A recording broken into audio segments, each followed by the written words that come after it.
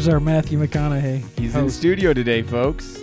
After last week's episode, he was so impressed, he decided to stop by. So it's good. Episode 75. We made it. Wow, that is impressive. That is impressive. Almost as impressive as the song we just listened to. You're not talking about our intro song. You're talking about our song from Carmen. Right. Yeah, we had a little. We should have Carmen. just done that whole discussion on the podcast. People might have enjoyed that. Yeah, they probably would have. About the great. Maybe a lot of our listeners didn't know that Carmen died. Yeah, this was news to you. It was to me. Musician Just Carmen yeah. died, but before that, he was an ardent Trump supporter. Wrote a song called "The Trump Blues," so you can go listen to that. Just be warned. Just be warned. Anyway, it's not the greatest. I am co-host Graham. You are co-host Jess, and this is episode 75. We had talked about doing a big party for it, and this is it. This is about as partying as we're going to get. It's probably reflective of the amount of praise and adulation that should happen for a podcast of our. Right. The amount of celebration that's actually happening anywhere among any people about this podcast. Except for us. Yeah. We're happy about it. So, but I did have a couple of questions I wanted to ask you. So let's think back over 75 episodes, okay? I'm going to put you on the spot a little bit here. What is one of your favorite moments or episodes from the past 3 years? Over 3 years we've been doing this and only have put out 75 podcasts, but can you think of that? Yeah, I think way back with the one on hospitality. Okay. Where the intro was so over the top. I forgot about that. Yeah, it was just so over the top. It was funny. Yeah. We were all laughing. We were all laughing. Hysterically. Some of those early ones we thought we were funny in. We were trying to be funny. We were trying to be funny. Yeah. The two that come to my mind are, well, the very first one where you and I couldn't look at each other without giggling. I know, yeah. Really, I remember that. We had to make a conscious effort not to look at each other and not giggle because we're like schoolgirls. And then the one episode where, and this is one of the earlier ones too, when Bill was doing this with us, and he played that clip of you that was Tasmania Devil. Oh, yeah. And I don't remember, I think it was afterwards we listened to that, and I almost threw up because I took a drink of water just as he played that, and choked on it and darted out the door and went and basically puked in the back lawn where these people were playing on the playground. Yeah, so I didn't even know that you did that with people playing on the playground. Yeah, and I locked myself out too. That was the other thing on top of it. Hilarious. So there's these strangers on the playground in the back, and I'm standing knocking on the door trying to get inside after just puking in the lawn. So yeah, because I remember that because he said, well, let's do a recap of what Jess said last week, and it was the Tasmanian Devil going blah blah blah blah exactly. or whatever. Yeah. It was funny. That was pretty funny. It was good. But some of those earlier ones, like, we were working out kind of what we wanted to do with this and what it's maybe we have matured as we've come along, and so we talk about some things that are funny and we chuckle and stuff, but it's not like big productions of right. We're not like trying to set up sound clips and all these different kind of things, and we try to let it happen a little bit more naturally. Right. Is kind of the idea. And sometimes, like last week's episode, actually, where you were making fun of dendrology, that was pretty funny, I thought, too. So I like that. A couple other things. So we, all good, entities, they have a vision for the future, right? So our podcast should have one as well. One thing I think we should strive for is to have more guests on in the future. We've not had many guests. We're going to swing for the moon. What guests do you want on this podcast? Do you think, are you just talking about people we know, or you're talking about like having some kind of mega star on here or something? Whatever you want. I would need to think about it, but we have talked about in the past, having people from our church come on and share testimony or, just talk about their history, do different things like that. People that are walking through something or have walked through something, unusual or what have you, and how the Lord helped them with that. Okay. We talked about having our wives on. We did. And that's not come to fruition. I don't think it will. Probably not. But there's a chance. What about you, though? You have somebody in mind. Well, I could say things like John Piper or something like that. Of course, that wouldn't happen. But you got to swing for the moon, right? This is vision casting. Right. So you got to have big ambitions there. I wonder, like, with those guys and gals, okay, the more well-known people, if there's a criteria. Okay, you want me on your podcast, who's your listener? Because ours is for our church, so it's like very small listener base. Right. And they're like, wait a minute, let me get this straight. You want me to give up an hour of my time to, for whatever, 25 people. I would think so. I'd think there'd probably be a little bit of something like that. Any other guests I can think of? No. Yeah. I mean, it would be nice to have like some people that were like experts on certain subjects. I think that might be good. Yeah. If we're gonna if we do a book of the month, have the author of that book on. That would be pretty cool. Now, okay, that's good, but like they wouldn't be here. You do the thing, you do it over the internet. Right. And some of those, like I was just listening to one the other day, the sound quality is so bad, so we got to make sure that it could be right. It'd be useful. Yeah. My only concern though with that, with interviewing somebody of that's an author or whatever, you give a bad interview, right? Mm-hmm. Or you ask bad questions, and it would be a flop, and so we would really need to be prepared. Yeah. So okay, well, there we go. If anybody knows John Piper and be able to hook him up with our podcast, that'd be cool. One final question. Now we've done this for 3 years, so we are close to professionals. Pretty close. I think there's a lot of people listen to this that are thinking about starting a podcast of their own. Mm-hmm. What kind of advice would you give to them? Advice to aspiring podcasters. I guess I would say listen to a lot of podcasts. Okay, there you go. It depends what kind of podcast you want to do too. Yeah. If you're really looking at like lots of people listening and you're going to try to promote this thing, then you better listen to a lot of podcasts. Okay. See what you like and don't like. Yeah. On the flip side, I might say don't listen to any podcasts so you can be creative on your own, right? You're not stealing anybody else's ideas or anything like that. You could do that. You can go there out. Try either way. See what happens. But once you've tried, like the listening to lots of podcasts side, you can't go back on that. Right. So, all right. That's all I have. Okay, cool. So are we going to jump into our topic today? So we are going to give you tips and tricks for the best Bible study method out there or something like that. Maybe that's what we should call this podcast. I'm sorry, I was texting somebody. Say that again. Oh, I was texting them saying I'm in a podcast right now. Okay, I that's can't good. discuss. Yeah, that's good. No, our topic today, we're going to talk about how to study your Bible. Yep. And we're going to kind of start just by, I thought people might be interested to know how you prepare for a sermon, right? Some of the things you go through to do that. And then we're going to work down into talking about maybe how some of these things apply to just people studying on their own. They want to get a better grasp of a passage. Maybe they're going to have an opportunity to teach a Bible study or something like that. So that's what we want to do. So let's start. When you're Tuesday morning, you're getting ready for the coming Sunday. What do you do? Well, into it, a lot of this depends on what I'm preaching on, what passage, all that kind of thing. But really, the study begins. Okay, so let's say right now I'm in Romans, right? Right. I've already done some very important things right. when I open up the text to the next little paragraph that we're going to look at. So let me start with that. Okay. So what you have to do is wherever you're at in the Bible, I'm looking first of all for the context. So I do a lot of study. When I was going to start Romans, I read through Romans in its entirety, and then I read good introductions to the book. Yes. So that comes from every commentary has an introduction to the book that deals with context, author, date, all those kinds of things.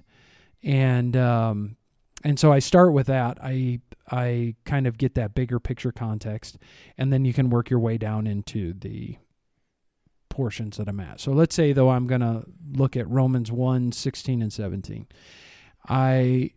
Because I've taken Greek, the first thing I do with a passage like that, I'll write it out in Greek. Okay.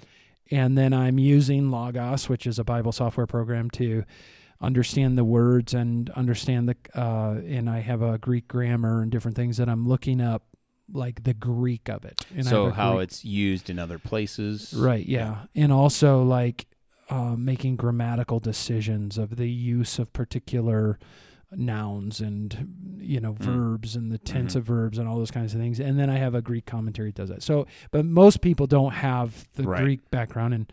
And usually just so you know, you come up with about what you see in the translation. So it is, but it's all that for naught. Right. But you do see, as a preacher, you can see things and helps you then even form points down the road. But so, and I'm just kind of saturating myself into that passage and already making notes on the different connections and how it connects to the rest of the book, which is really important because you don't want to just take it into isolation. And then once I've done my own exegesis of what I think it means, and that I can start doing some form of outline that usually just pops in my head. And that's usually by Wednesday, Thursday-ish, and I can start outlining how that would, the best way I can break that up for the people. And then applications flow in from that. And I think one of the key words with it is just meditation on a text. And meditation is where it's just mulling it over and connecting it to other passages in the Scripture, and then the Spirit, of course, just gives guidance into where it can write out a sermon, and then I preach it.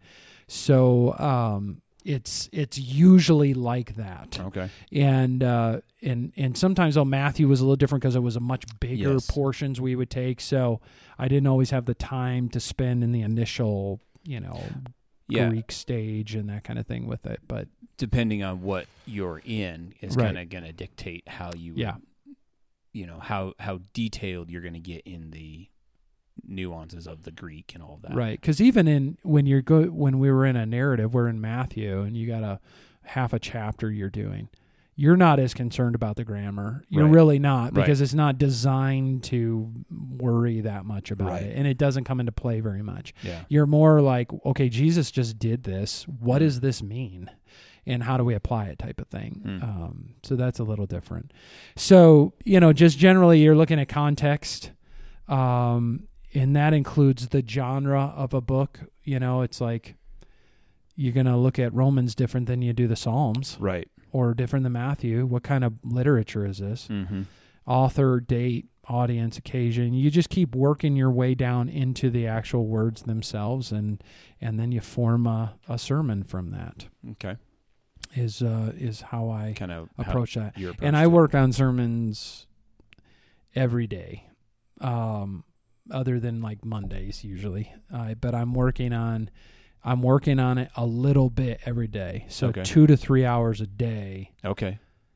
Because I'm not the type of guy that can just like for 8 hours straight. Yeah. I listen to guys and they've said like, I just do my sermon prep on Friday. I'm like, what? And I mean, as a matter of fact, John Piper was one that said that, like, he'll spend all day Friday, as long as he's like, even if it goes into the night, I just write my sermon on Friday. I'm like, I can't do that. No. I need a little bit every day, usually in the morning, to, saturate my soul, and I have enough time to think through it and how it applies. I just, if it's the way the Spirit works through me, or it's my brain and how it functions, I can't just do that unless I absolutely had to in a day.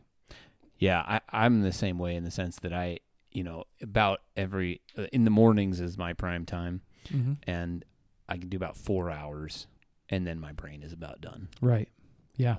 And then I need to either study something else or work on something else. Yeah. And I think with sermon prep, and this is a little different than Bible study maybe, but with sermon prep, to me, it has to be relational, spiritual with God. So it's not mechanical in the sense of I can do some of it. I can do some of sermon prep when I'm not feeling it, quote unquote. But it's just really hard for me. I don't know how to describe that, honestly. Okay. How do you cultivate that? How do you keep it from, like, how is it devotional, spiritual? How do you help cultivate that, I guess? I think just prayer. Okay. I mean, when I say that, I mean throughout the time you're saying, I'm like, God, help me with this. Help me for your people. Let me be excited about this. Let me see this. And I think that's making it that relational element with God. And then I can't, it's hard for me to just sit down in my head and type out a sermon. All right. So I'm a lot of time I'm doing it. I'm speaking out loud to myself, and I'm working through this out loud because when I would study too, even in school, college, and that, it was like I had to say things out loud and hear them and that. So it's just very interactive for me. And that, like for me, I have to write things in order to help form my thoughts. Yeah. So it's the kind of same thing as saying it out loud. I'm just saying it through my fingers. Right. So so that's how I prepare for a sermon in general. Mm-hmm. And I think there's a lot of cross from that into studying for yourself. Yeah, I think so too. Right. So which is what we kind of want to lead into, like that. Do you have anything to add to that when you're preparing? No, I think the only thing that I would do that would be different is because I'm not Greek speaker reader, right? Mm-hmm. So I and I'm a very visual. So for me, like it's helpful to print out the text and then to start highlighting it and marking it up to help see correlations, to help, emphasize things. Just starting I just start writing down thoughts. Yeah, and I do that too. That's really helpful. That's really helpful for me. And I think that if you're not a Greek scholar, right, the English text is good, and and at the same time, there are a lot of resources. So like I use an interlinear that I have that I can go and click and see that word, and I can go see other usages of it. So there are helpful tools like that I think that are available to any lay person. Yep. So those things are helpful. But for me, just being able to see the text itself, marking it up, things like that, and then also starting to develop outlines, my mind just thinks in that way. So. Yeah, and I think let's put this in here because we made a decision of what we're going to do this summer, our summer activity. That's right. Remember? Yeah. So this summer, you and I are going to, for me, relearn, and for you, learn Hebrew. Mm-hmm. And because this is an accountability moment, right? That's Our podcasters can keep us accountable. I think that's a good idea because what we're going to do is set aside, maybe 3 times a week, maybe an hour each, that we'll sit down and we'll watch a lecture on, because we can do this online now. There's so many resources online, and then we'll be memorizing the alphabet and the vocab together, and then we'll be learning all the parts of speech and that kind of thing. And I had a few semesters of Hebrew, and I've lost it. It's like, to me, it's like, it is like algebra. When I was doing it every day and I was in it and practicing it, I was good at it. Within a month or two, I couldn't pass an algebra exam to save my life, right? Even when I was doing algebra, I wasn't good. So I don't know. There's not a whole lot of hope. Well, with language, algebra, anything like that, it's every day. Yeah, you got to use it. Every single day, you got to be going through your vocab. You got to be studying it. You got to be trying out things. So, but anyway, that'll be fun this summer, and because I do think languages matter in the sense of, and God, breathed out the New Testament and Greek and the Old Testament Hebrew. Yep. And I think that we, it's helpful. It's always helpful and enriching. Yeah. I think even with the Hebrew text, it'll be enriching. Right. And well, I think that in the goal of all Bible study, so whether you're preparing to preach a sermon or just for yourself, is to understand the text fully. Right. You want to understand it, because these are the very words of God, and we don't want to misinterpret them. We don't want to misapply them, right? So that's why we want to get to the root of the text. So, and that's a good segue into what we're going to talk about, right? Because what are we doing in Bible study? Honestly, what your goal, like what you just said, the goal is, well, at its heart, the goal of all Bible study is to figure out what God has said to us, right? Mm-hmm. And to connect that with the rest of the Bible better, and then to apply it into our lives. Right. Because it doesn't do us any good if we're hearers of the word, not doers. Right. So it's just to know the Bible more, to know God more, and to obey Him more in our lives and glorify Him more in our lives. Right. So even with a sermon, I'm asking the question. I'm thinking, like, as I'm preparing it, let's say in Romans, I'm like, if Paul were sitting in the congregation and he were listening to me, would he agree with what I was saying? Like, am I representing what he was saying? Yeah, exactly. And that's a good goal. And beyond that, then the divine author, we're saying, does God agree with what I'm saying? Right. And that's a really humbling thing, especially when you're a public teacher, to think about, like, Jesus is there Right. among his people. And, I got to make sure that I'm asking a question. Is this what the Bible says? Right. Because that's our goal, to know what God has said, Right. so we can know God more, glorify God more in our lives. So now, the way we're going to kind of talk about study and such here, is this something people would do every day, do you think? Or is this, because I in my mind, like I kind of have a distinction between maybe devotional reading, Right, that's good. and studying to really understand and comprehend a passage. And that's a good distinction. Most people aren't going to study Right. every day. No. At every season of their life. Right. Yeah. But there's going to be times and seasons. I think that, I was talking with Dale yesterday about their Bible study. They're doing word studies, right? So they're reading through books of the Bible multiple times in a week, looking for all these usages of words. That's a great thing to do. That's one form of a study. I do think, though, the more that you actually study your Bible deeply and know it, you can read it devotionally better. Right. You can understand more of the context and what's being said and who's being spoken to and who's saying it and how that applies. Right. So I think there's that distinction. But so we're not really talking about reading devotionally today as much as studying. Yeah, and not only will your study enrich your reading daily, but your reading will enrich your study. Yeah. Because if let's say you decided you're going to study Romans, well, if you're actually going to be studying that, your daily reading, wherever you are, you're going to see that connecting to Romans. Yep. And so it goes back and forth. It's just the more you're in the Word, the more it's going to be profitable to you in both ways, right? So here's 3 steps that I'll throw out here that I think are good. And this would be like what we would often call an inductive Bible study method, but you have observation, interpretation, and application, right?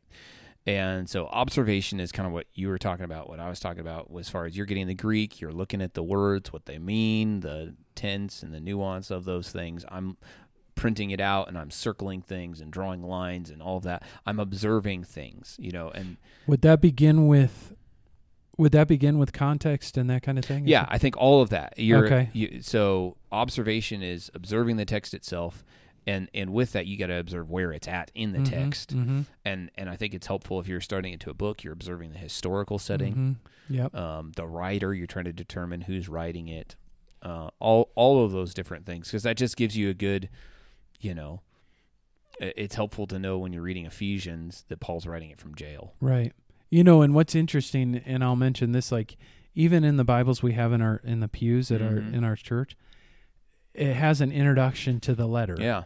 There's so many resources to get the context out there, and your regular Bible like this, a good study Bible. Yep. I use the ESV study Bible all the time. Just going to plug that. Yep. If you're looking for a study Bible, that is hands down the best study Bible out there. In my opinion, it is.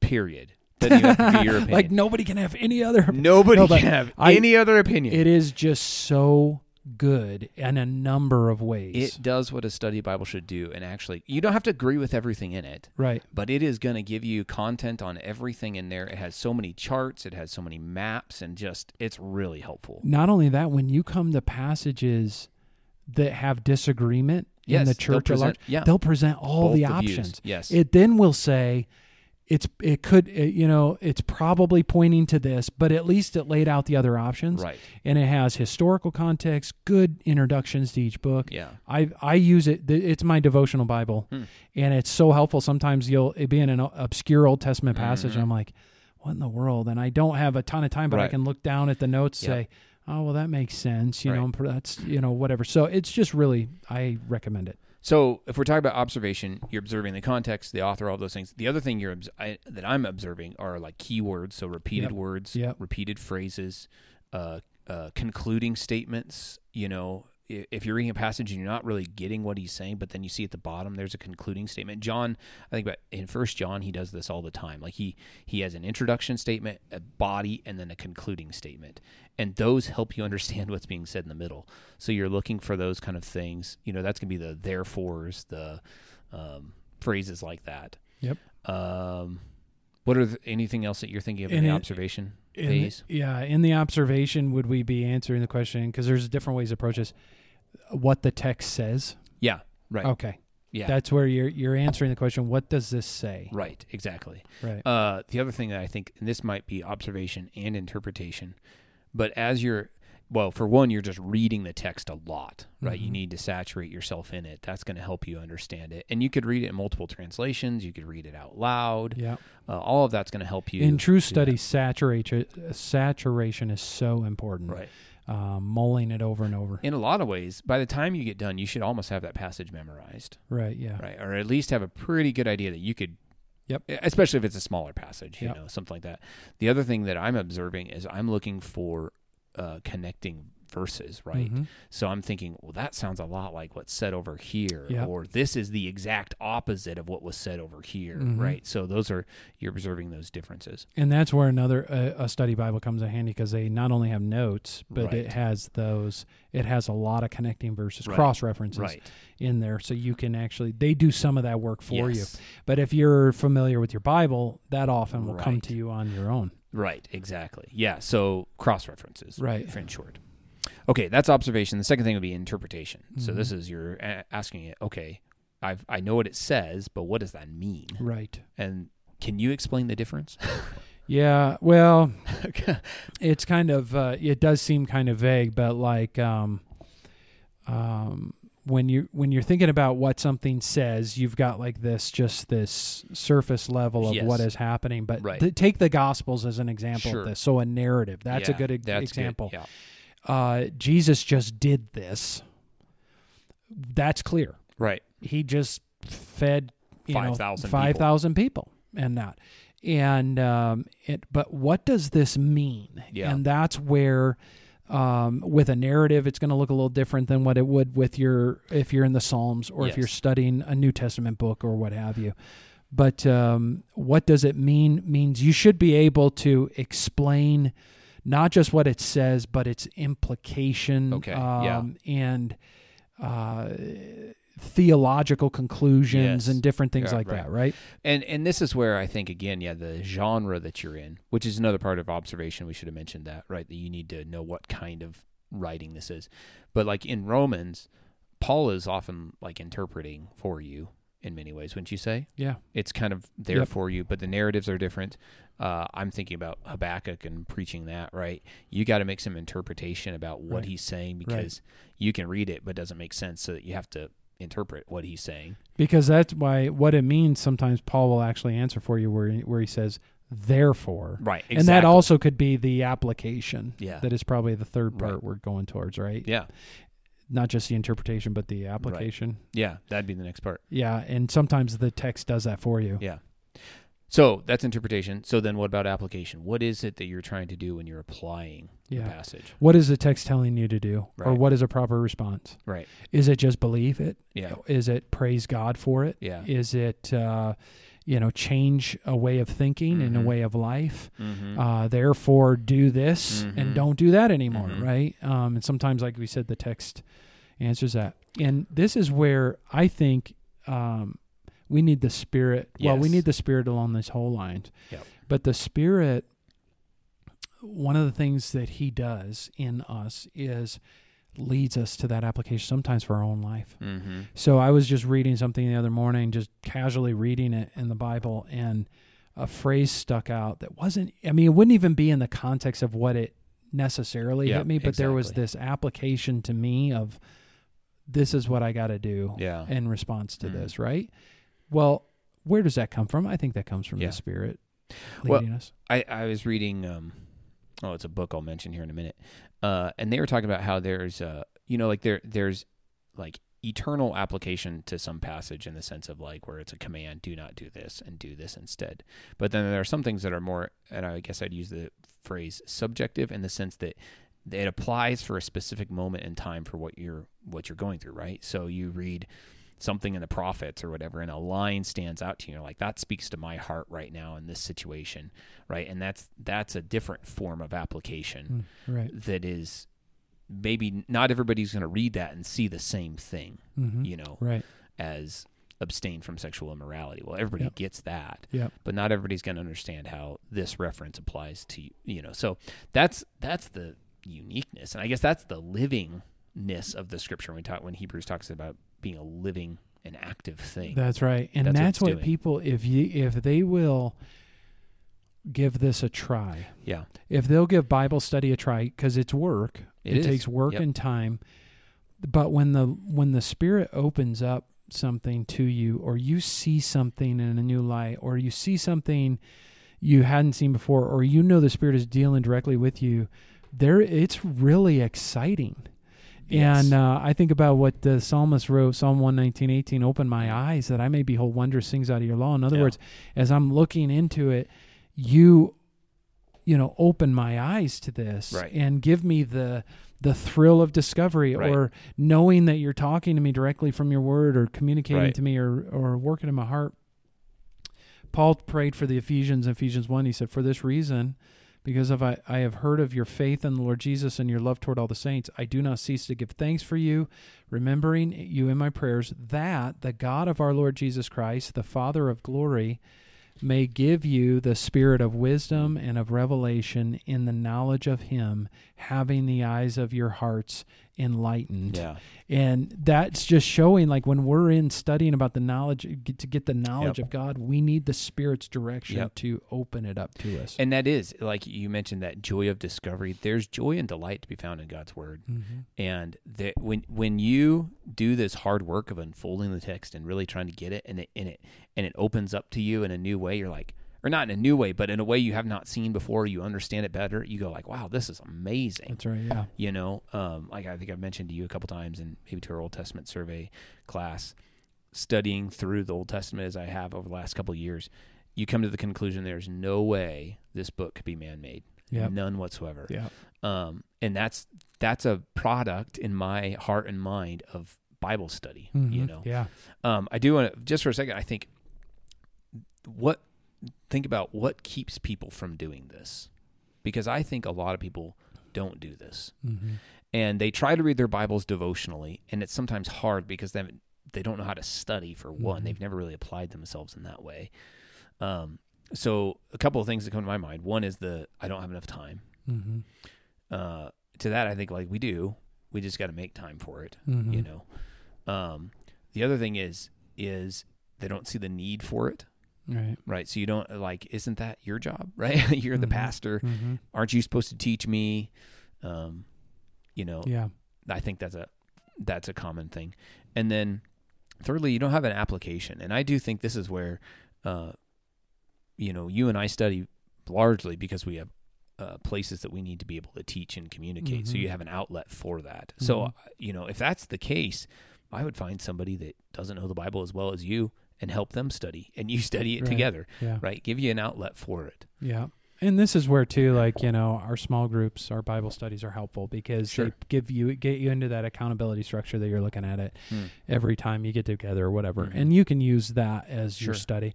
And we recognize not everybody has the same amount of time. Right. And that kind of thing to actually study. Right. And I think... we extend a lot of grace in that, because sometimes seasons of life come and go, but I would just say, if a certain book of the Bible, without putting like guilt on people to do, you just say, look, has anything stuck out to you recently that you would like to dig into a little more, or would you like to dig in a little bit more, in Romans, since we're in it, or whatever? Then I would just say, begin a study of it. And to begin with what we're talking about here, what's the context of it, and get some good resources. And just saturate yourself in a text for a while on some of your spare time. Yeah. In addition, don't neglect your daily Bible reading just as normal, but like maybe, an hour in the evening, or maybe a little bit on the weekends, or a day off, or whatever. I mean, just begin studying a passage, and you'll see the fruit of that. Even, you could incorporate this in your devotional time. Right. Apply some of these same principles of observation. You read the same passage for an entire week, and mark it up. And, as part of your study one day, you're going to read a commentary on that passage, things like that. That's been helpful to people. I've heard of people do that. They'll get a good commentary on a book of the Bible. Somebody did that with Leviticus, and every day they just read a chapter of that. Yeah. And the commentary on it, and it was helpful. Yeah. That is study. I mean, if I'm saying, like, if you're giving yourself to a book of the Bible or a passage or whatever for a period of time, that's studying it. Right. And you can also utilize teachers. So in other words, if you want to listen to some lectures or sermons. Yeah, some lectures or sermons, that's helping you study as well. And that's all stuff I do. Every week I listen to something usually on the passage I'm preaching on. It's helpful. I do that. For me, I do it after I've already formed my sermon. Yeah. Because I don't like to do that before and then it influences what exactly. I write. But that's just for studying for preaching. You don't have to worry about that if you're not preaching. You just saturate yourself in a passage. You want to understand it more, and you may find a different rhythm. Mm-hmm. Keep the main things in mind: context, how it relates to key words, all those things we were talking about, how it relates to the rest of the book, how it relates to the Bible, all that kind of stuff. But you can kind of find your own niche and your own way of doing this that will be profitable for you. One other thing just on this, and then if you have any resources for people, let's touch on those. You can do, so we've talked about kind of an inductive Bible study, which is the observation, interpretation, application. You could also do like thematic, which is kind of what I did last week with the Isaiah, right? You're looking at themes, images, and you're tracing those. You could do a word study. So you're just taking one word, right? I want to look at every usage of the word love in the Bible. You could do that, and that'd be really profitable. So there's different types of study. But I think we should recommend some resources for people to maybe help them. Is there any? I've got a couple, and you can think of some if you don't have any written down, because I didn't prep you for this. Yeah, like I said, if the number one thing I would get is a good study Bible, and the one I recommend is the ESV Study Bible. I second that. So if you're just going to begin studying, yes. If you're going to begin studying a book, there are resources on that. We recommended one for our church for Romans. Read, Mark, Learn. Read, series. Mark, look. Yes. I used Read, Mark, Learn. Read, Mark, Learn. Series, yeah. And we recommended the one on Romans. Yeah. And I would say that I don't know how many others they have. I know they have John, which is really good. I've been using that one. Yeah. And they have Luke. I'm not sure what else, but those are good commentaries. Yeah, anything. So it's looking like anything they're putting out for that is probably going to be pretty good, just to help you study Just through. to help you study that. A couple other reasons. There's a book, and I've not read it in a long time. I flipped through it the other day, called How to Study Your Bible by Kay Arthur. It's an inductive Bible study method book, and it's really helpful. And it has a lot of those, especially in the observation stuff. It's really going to help you and give you some good ways to like mark your text up in order to, and just tell you like, this is what you're looking for. Right. And that's a big thing. If you don't know what you're looking for, you're kind of lost. There's another book called One-to-One Bible Reading, which has some really helpful questions that you can ask depending on what kind of narrative you're in. So if you're in a narrative, these are the kind of questions you want to ask. If you're in apocalyptic, these are the kind of questions you want to ask. Yeah. And that book is also designed to help you read the Bible with somebody else, right? So a discipleship kind of thing. So it's a dual, here's how you study your Bible, here's how you help study, how you help somebody else. You could also get, even there's Bible software like Olive Tree Bible Study software, Logos. There's so many online resources to help you study your Bible. It's ridiculous. It is. We've got a lot now. Anyway, that's some thoughts on Bible study. Anything else? No, I mean, there's a million other things we could say. Yeah. But just to get people thinking about it, I think this is where we'll begin. We've said 900,000. It's taken us almost 40 minutes, so we should probably stop. Yeah. Cool. All right. Sounds good. Well, we want our people to be saturated in the Word of God, to love the Word of God, and to study it for themselves. And that's what we hope this podcast helps to do. We love to hear from our listeners, so you can email us at thecalvarycast@gmail.com. If you're a part of our church, come up and talk to us, send us a text, or give us a phone call. At Calvary, we exist for the glory of God, the good of His people, and the Great Commission. Until next time.